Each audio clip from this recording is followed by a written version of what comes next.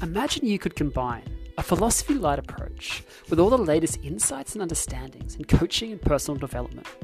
Well, I'm here to tell you that you can.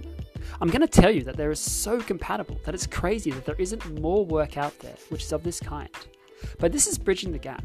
This is diving into questions about what it is to be human in a way which explores identity, language, the plasticity of ideas, and at its core, it's about how we can embrace making the unfamiliar familiar.